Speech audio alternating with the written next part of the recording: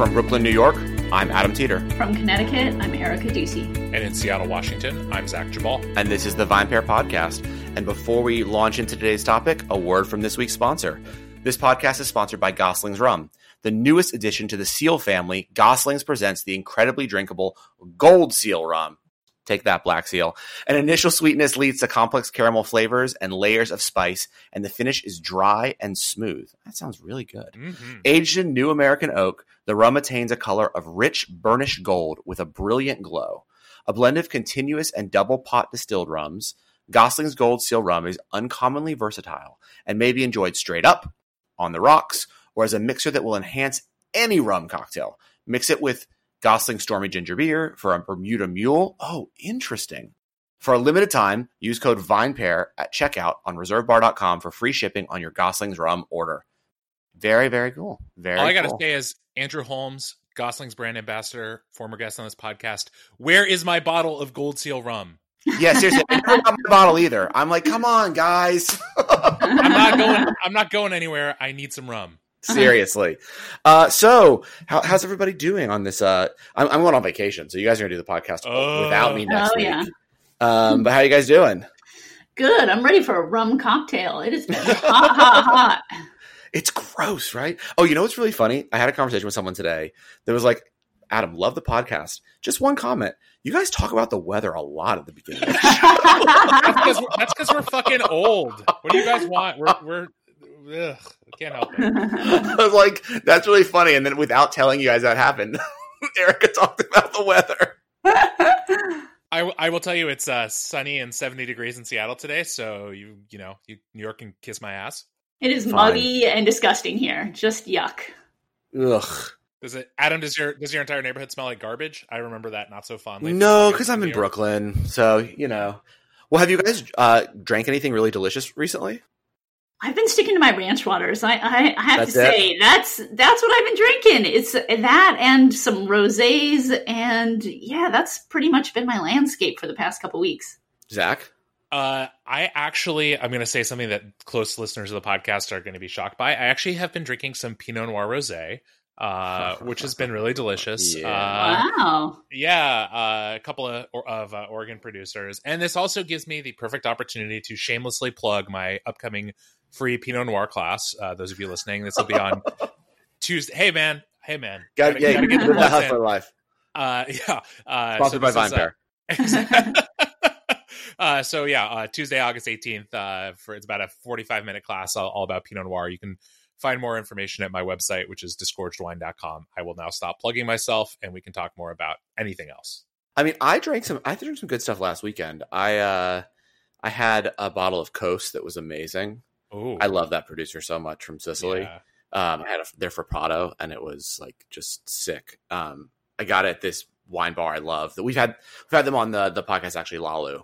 Because I wanted to go and see how they were doing now that the city, as of last weekend, they and a few other restaurants on their street petitioned to fully shut down Vanderbilt, which is the main thoroughfare of Prospect Heights, the neighborhood in Brooklyn, on Fridays, Saturdays, and Sundays. And it's really cool, actually, because while I know some people who listen to the podcast and live in New York may be used to seeing, the dining in like one parking spot, like if you can, the parking spot in front of your restaurant, you're allowed to sort of like build a little platform and put as many chairs and tables that are socially distance acceptable on that platform in that one spot. But now on Vanderbilt, they're allowed to literally spread out throughout the entire thoroughfare.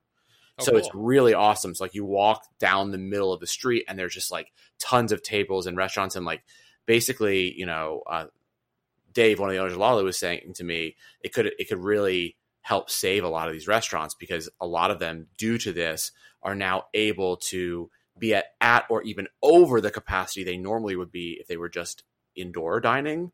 And even though it's only 3 days, it's the 3 days of the week, obviously, that people go out and spend the most money. So some restaurants are able to use this to help fuel them. Now the question becomes, what happens as it starts to get cold, as we talked about before, and we'll talk about probably at a more length later on as the fall continues. But I thought it was super cool. And then I got to take this amazing bottle of wine home and drink it with Naomi, and it was just absolutely delicious. Nice. And it seems like the kind of thing where once we've started doing it societally, you go like, Wow, this is a lot nicer than just cars going by. It is. Yeah. It's a lot better for the quality of life in the neighborhood, I think. Totally. I mean, and look, I understand, like, you know, he was saying is like, look, like a lot of people in the neighborhood who have cars were really pissed because they're like, how do I get it's so much harder to get my car to my street. And it's like, yeah, but I mean, wouldn't you rather have a place where the entire neighborhood can congregate and be able to be outside? Like there were kids in the street playing together and throwing the football, and like, you know, as their parents all sat around drinking great cocktails, because Weather Up is also an amazing cocktail bar that's on that block. And like, it was just super cool to watch. And I was like, there's not other places that this can really happen, because, you know, once you've decided we're sitting at this restaurant in this parking space, that's where you are, you know. And this felt much more like a community coming together to support the businesses on this thoroughfare and really have a place that everyone could be, whether you were eating and drinking at the spot or not. Obviously kids were not drinking the cocktails. So it was super cool. So let's get into today's topic, which I think is really interesting. And that is something that we've talked about a little bit on the show before. I have some theories. I'm sure you guys do as well. And that is there ever going to be, or are we already beginning to see a gin boom in the US? So obviously there's people who've been predicting this gin boom for years, and that's based on the fact that there's been a massive gin boom in Europe, right? So apart from Spain, that's, you know, been in love with gin for well over a decade, you're now seeing, you know, gin being, you know, wholly embraced in, you know, France, in Italy, in, you know, Greece. You're also seeing obviously gin continuing to be this massive spirit in Great Britain, obviously where it's always been very popular, but it's never had as massive a following in the US as I think a lot of people have thought it could be. So I'm gonna start our conversation with a very bold statement, and that is, I've always believed in a gin boom, but I think it's more likely now than ever, and I think the reason for that is thanks to COVID. And what I mean by that is, I think a lot of the reason that a lot of people never truly embraced gin is because they never understood how delicious a truly well-made gin and tonic could be. And that's because so many people around the country have been drinking gin and tonics in which the tonic water has been coming off the gun at a bar. And most of that tonic water is usually pretty garbage. And now that people are home and they're buying their own tonic water and they're making gin and tonics, they're realizing how delicious that drink is. And then I think it's causing them to explore lots of other gins and lots of other gin cocktails. That's my take. What do you guys think?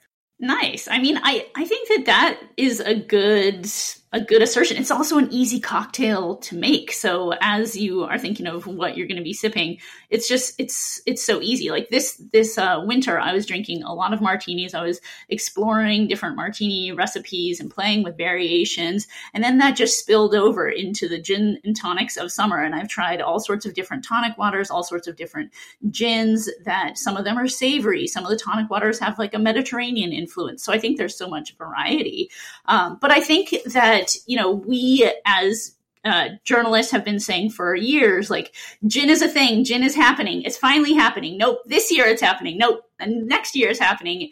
But I think finally we actually are starting to see that traction. So if you look at Nielsen data over a couple year period, you do see this upward trajectory. Just in the last 12 weeks, gin sales has been up 37%. So to put that in context, that's a little bit lower than tequila, which has been on a massive tear, but it's also higher than bourbon or Irish whiskey or rum or vodka. And so gin, I think we're finally starting to see that it really is moving up in people's minds, and that people are probably using them most often in a gin and tonic. So I'm glad to see that it seems like it's actually happening. Yeah. So I think that one of the interesting pieces of this is that pre-COVID, in the sort of landscape where gin was maybe on the come, but no one really kind of knew how that was going to happen. The problem was there was a real divergence between the sort of gin cocktail as, like a gin and tonic or even a martini, where the gin in and of itself is really the centerpiece, and where the thing that could hold it back as a drink is, crappy tonic water, shitty vermouth, someone who doesn't know what they're doing, etc. And that is on one side of the gin equation. And then the other side is a whole host of really delicious, interesting cocktails, Negronis, Last Words, all this stuff that rely on gin, but are not really designed to showcase gin as much as integrate it into a much more complex whole. And in that area, gin has made huge strides in cocktail programs around the world, in the United States and other places. But sort of weirdly, in my, both professional experience and also just, experience as a consumer, the gin that's used in a lot of those drinks is, as long as it's of decent quality, it's almost better the less obtrusive it is. And so you had this weird split where you had, a cocktail in form, whether it's, again, like I said, the gin and tonic or the martini, where an expressive, distinctive, interesting gin really shines, but one that maybe was not being enjoyed by a lot of people. And then you have this other format where a sort of unobtrusive, less distinctive gin is maybe more appreciated, so that the vermouth, the liqueur, et cetera, can shine through. And I think that you're seeing, despite what we've talked about before on this podcast, you're seeing a lot more people making gin and tonics than making Negronis at home. And so I think, yes, it's given an opportunity for gin to, as the spirit itself, really take the center stage here. And I think that is really exciting. And I don't expect that to walk backwards. What I wonder is, are you going to see those other gin-based cocktails, kick up in popularity for home bartenders as people just get more comfortable working with gin as a spirit? Well, so that's what I'm curious about. And I'm deferring to Erica here, our cocktail book author. What other cocktails are out there that you think, if you've now embraced the gin and tonic, could be the next big gin cocktail that really does showcase how delicious gin is, right? So I think Zach is right that, people will probably make more Negronis and things like that, and maybe now with better gin. But what are some of the other just really classic gin cocktails that should be on people's radars? There's so many ways to use gin. One that's my favorite is the Bee's Knees. So that's kind of a gin sour that uses lemon and honey, and that has kind of a back to the classics. It was like made classically around Prohibition, and the lemon and honey were used to mask the harsh smell of the bathtub gin. So that's kind of a fun version. There's a variety of different ways to use it. Like the Last Word, I would say, is one of my favorites that hasn't gotten enough traction. So that's equal parts of gin, chartreuse, maraschino liqueur, and fresh lime. And then that one was actually a cocktail out of Detroit during Prohibition. And it has its lineage back to the Detroit Athletic Club, where, all these well-heeled imbibers who were the titans of the car industry in Detroit would be at their sort of gala events at the Detroit Athletic Club, and they'd slip outside to this little speakeasy out back where the Last Word was being made. So that's one of my favorite variations, one of my favorite cocktails that I think is super underutilized. You can also play with various different gimlets with some, mint, cucumber, and blackberries, these kind of summery highball cocktails. There's so many ways to use gin. It's really versatile. And I would say that, that's one of the things that I think is driving interest in gin right now, is that for a long time, you had these traditional London dry gins that had that profile of coriander and angelica root and citrus and, licorice and, the juniper, of course. But then you moved into a phase where there is so much innovation happening in the spirit space, but with gin in particular.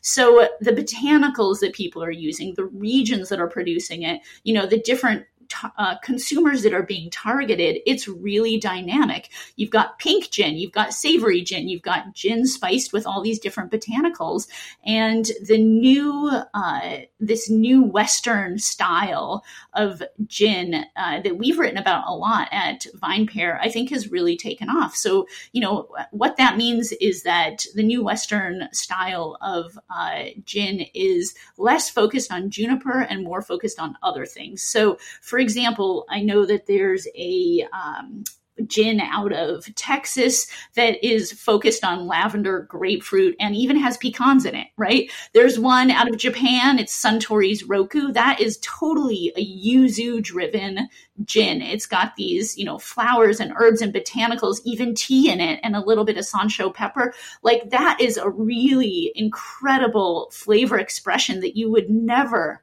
have found with gin before. So with this explosion of innovation, I think that's one of the key things that's driving this category forward. I want to add a couple of cocktails to Erica's recommendation. Oh, please. I'm sure you're going to the aviation. No, I'm actually not, although another cocktail that I do love. But I was gonna kind of offer a couple that I think are maybe easier stepping stones for people who are moving away from a gin and tonic. Mm-hmm. So I think one great option for people is the French 75. So that's a gin-based cocktail that also usually includes lemon juice and sparkling wine of some sort. Some people will also add a sweetener like simple syrup if you want.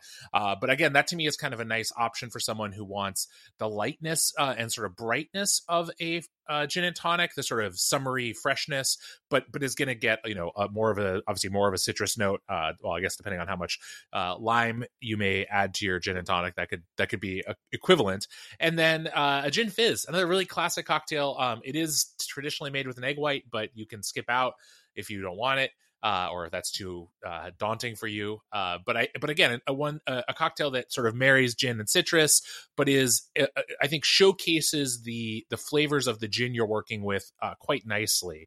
And then sorry, just because I'm on my note of things, to Erica's point about some of these Western styles of gin. I mean, I want to mention St. George Spirits in California, because to me they were one of the first producers that I came across that were really focused on, like, we're going to make a gin that we think is really reflective of where we are. And they make a sort of their terroir gin, which is really based on only local botanicals in the North Bay area, and it's I think really cool. It's an awesome kind of like example of what gin can be, which is this sort of platform to showcase a lot of different flavors, as Erica mentioned. So do you both think then that that's probably the part of gin's appeal, besides the fact that, the gin tonic is so easy to make and now that people are finally making it with good tonic, they're realizing that it's delicious, is this local aspect of it that, like, it really can reflect where it's made in a way that a lot of other products can't. And that's what makes it so interesting to so many people.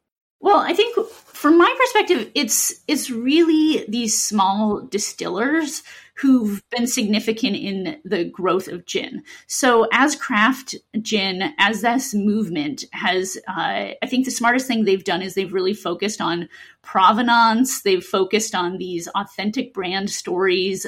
There are, of course, the big Tanquerays and so forth out there. But I think when I think about the gin category, and even when you walk into a store, there are so many craft producers and they all are telling a different story. They're trying to reach different types of consumers.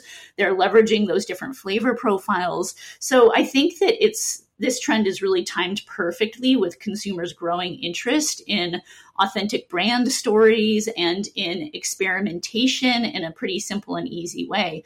And I think, to add on what we were saying with like simple cocktail variations, I think with all of these new ones, like the Japanese focused yuzu driven gins and like these other ones that feel very terroir oriented. I think one thing to note is that you don't really necessarily want to be making it in a Negroni, because that's not that's not a London dry gin. That's not what that cocktail was created for. The place to showcase all of these different flavors and different expressions of gin is really in something simple. So either in a gin and tonic, or I like the idea of a French 75. I also really like the idea of a Collins. So Collins is super simple. It's just gin, lemon juice, sugar syrup, and then you can add an additional flavoring. So if you want a little bit of berry, a little bit of elderflower cordial, which needs to make a comeback, and then you just top it up with soda, right? So it's a long drink. It's just a highball. But these simpler expressions, these simpler cocktail expressions, is going to be the best place to highlight those very diverse gins. So it sounds like you both think a gin boom is going to come. I might be marginally more skeptical. I Why? think so I think here the two reasons that I would say. One is maybe the gin boom as defined in like the gin and tonic boom I could buy in. I'm still a little skeptical that the average consumer is going to move too far away from that, because again, as we started talking about this conversation with, it's such a simple drink, yet yields such great results if you use good gin and good tonic. That, I think a lot of people are happy to stay there, and that's actually fine. And obviously, for a lot of these gins we're talking about, they're probably that's great. As Erica said, it's a great way to showcase these more terroir or sort of provenance driven gins. It's it's frankly delicious. Gin and tonic is one of my absolute favorite cocktails, and that's totally fine. I do kind of wonder if what you're going to see is, and I don't know if this fits into the narrative one way or the other, but like when I think of the gin boom, I think of the idea that the average person who's, reasonably serious about drinking at home has, 4, 5, 6, 7 different gins on hand. And I kind of think that gin is still going to largely exist in the space that like say vodka has existed in, where for most people who consume at home, they have a brand that they turn to, or at least one bottle at home at a time. And when they drink that, they go buy another one, not like they might look at whiskey or tequila even, or something like that, where they're like, I have to have a few different bottles on hand because I want different versions of this. Now, I would be happy to be wrong. Gin is delicious, and I would love for there to be more money going in the gin producer direction and less in some other spirits. But I think that I'm just skeptical that people are going to see the need for 3, 4, 5, 6 different gins on their bar shelf at home, even in this world where that's the only place you're getting cocktails for most people. Yeah, and if you do want some gins that are more versatile, I think we have a massive resource of what the best gins are. So it's called the 30 Best Gins for Every Budget 2020. We update this every year. We taste through literally, I think we did like over 100 different gins that we tasted through this year. I helped. It was up on my Instagram and it was so much gin. It was shocking. But we have the best gins under 25, the best gins under 45, et cetera, et cetera. So I think that is a great place to go and find which, you can read the reviews of them. They all have the tasting notes, and you can figure out what is the best gin for you. Because I do think it's a great idea to have like maybe 1 or 2 bottles. Like right now, I've got 2 bottles in my house, and that's enough. One of them is more savory. One of them has more of a floral botanical sort of profile. And that's enough really for any type of cocktails that I want to make. Yeah, I agree. And I do think too, the gin boom, Zach, I do agree with you that I think it probably will just be connected to the gin and tonic, but hey, I think that's all it needs, right? The tequila boom is really being fueled by the margarita. If you look at, the explosion of the margarita as a cocktail, it's pretty much directly in line with the explosion of just tequila in general, right? Like that's mostly how people are consuming tequila. Now, some people are obviously branching off and having ranch water like Erica or Palomas or things like that, but it's pretty much the margarita. So if it's the gin and tonic that continues to fuel the boom, that's great, right? And I think the thing that's really crazy about the gin and tonic that we'll definitely see within the next few months is probably a lot of canned gin and tonics, right? There's got to be, if some of these gin brands have to already probably have them in development, right? Like there's no way that gin and tonics aren't coming out in cans very soon. Again, because of how delicious the cocktail is to most people, how simple it is, and then how, easy that probably is to put a pretty high quality tonic into, a can with good gin, and then you're pretty much done. Yeah, I know that Green Hook Ginsmiths, they've got one. We do have an article about some of the best canned G&Ts. I know Cutwater has one. They're coming out more and more. And I think whereas they weren't so good in years past, they've really started to nail that, what we like to call the citrus problem. So I think that's the biggest problem with these canned products, is nailing the citrus notes, right? Because it's so difficult. And we've done multiple articles looking at how you fix flavorings, how you get these natural flavorings, how you incorporate them, how they're shelf stabilized, like all of these, the technology that goes into creating a really good lime experience in a canned cocktail is kind of significant. So, when we did our tasting, we said that Green Hook Ginsmiths Gin and Tonic was the best one on the market. And this was last fall. So if people have other G&Ts that they are excited about, let us know. Yeah, seriously, let me know. Podcast@vinepair.com, and if you got some samples, send them our way. I'd love to taste the canned gin and tonic. I know Zach would, but he wants his Gosling's rum first. That's I can drink both of them at the same time. Let's be clear. I have a question for you two about gin and gin and the sort of the gin and tonic. Am I weird for sometimes preferring just a gin and soda? No, I mean, that's part way to a Collins. Add a little bit of lemon juice and a bit of simple syrup. No, I think gin and soda is nice. You think that's weird? I do. Yeah, Adam clearly does. That's fair. I mean, I think it's like, I guess what I would say is like, I'm not really sure what I'm going for in that cocktail other than just sort of a longer drink. But I do think that sometimes like with a really nice gin, I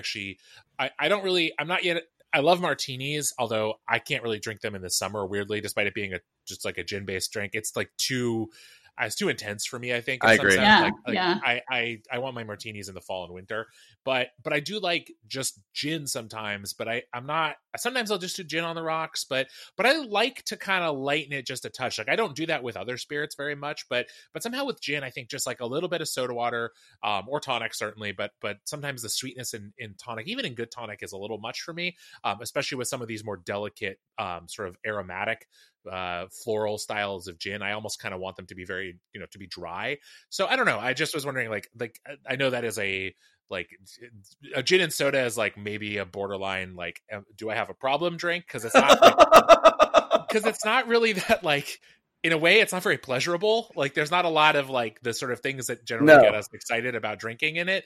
But on the other hand, I really enjoy it sometimes. So whatever, that's my confession here. Hey man, you got to do you.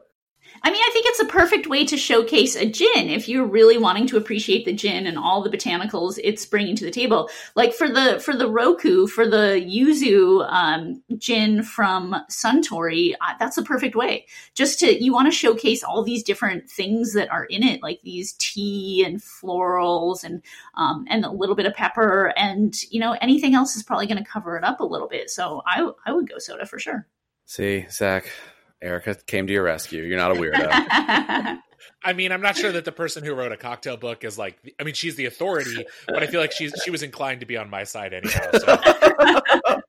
Well, guys, it's been a really interesting conversation as always. I hope you have a really fun one next week without me. It probably won't be as good. But you'll get through it. I know you'll get through it. What are you guys going to talk about? Seattle?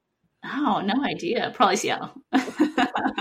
We'll just talk about the weather in Seattle. Exactly. Hey, everyone, tune in next week when Erica and Zach dissect the weather in Seattle. It's going to be riveting. We're going 2 hours, folks. 2 hours. Well, so for everyone else, they'll see you back here next week. I will see everyone in 2 weeks. Have a nice vacation. Take care. And before we go, a word from our sponsor, Gosling's Rum. The newest addition to the Seal family, Gosling's presents the incredible, drinkable Gold Seal Rum. An initial sweetness leads to complex caramel flavors and layers of spice, and the finish is dry and smooth. Aged in new American oak, the rum attains a color of rich burnished gold with a brilliant glow.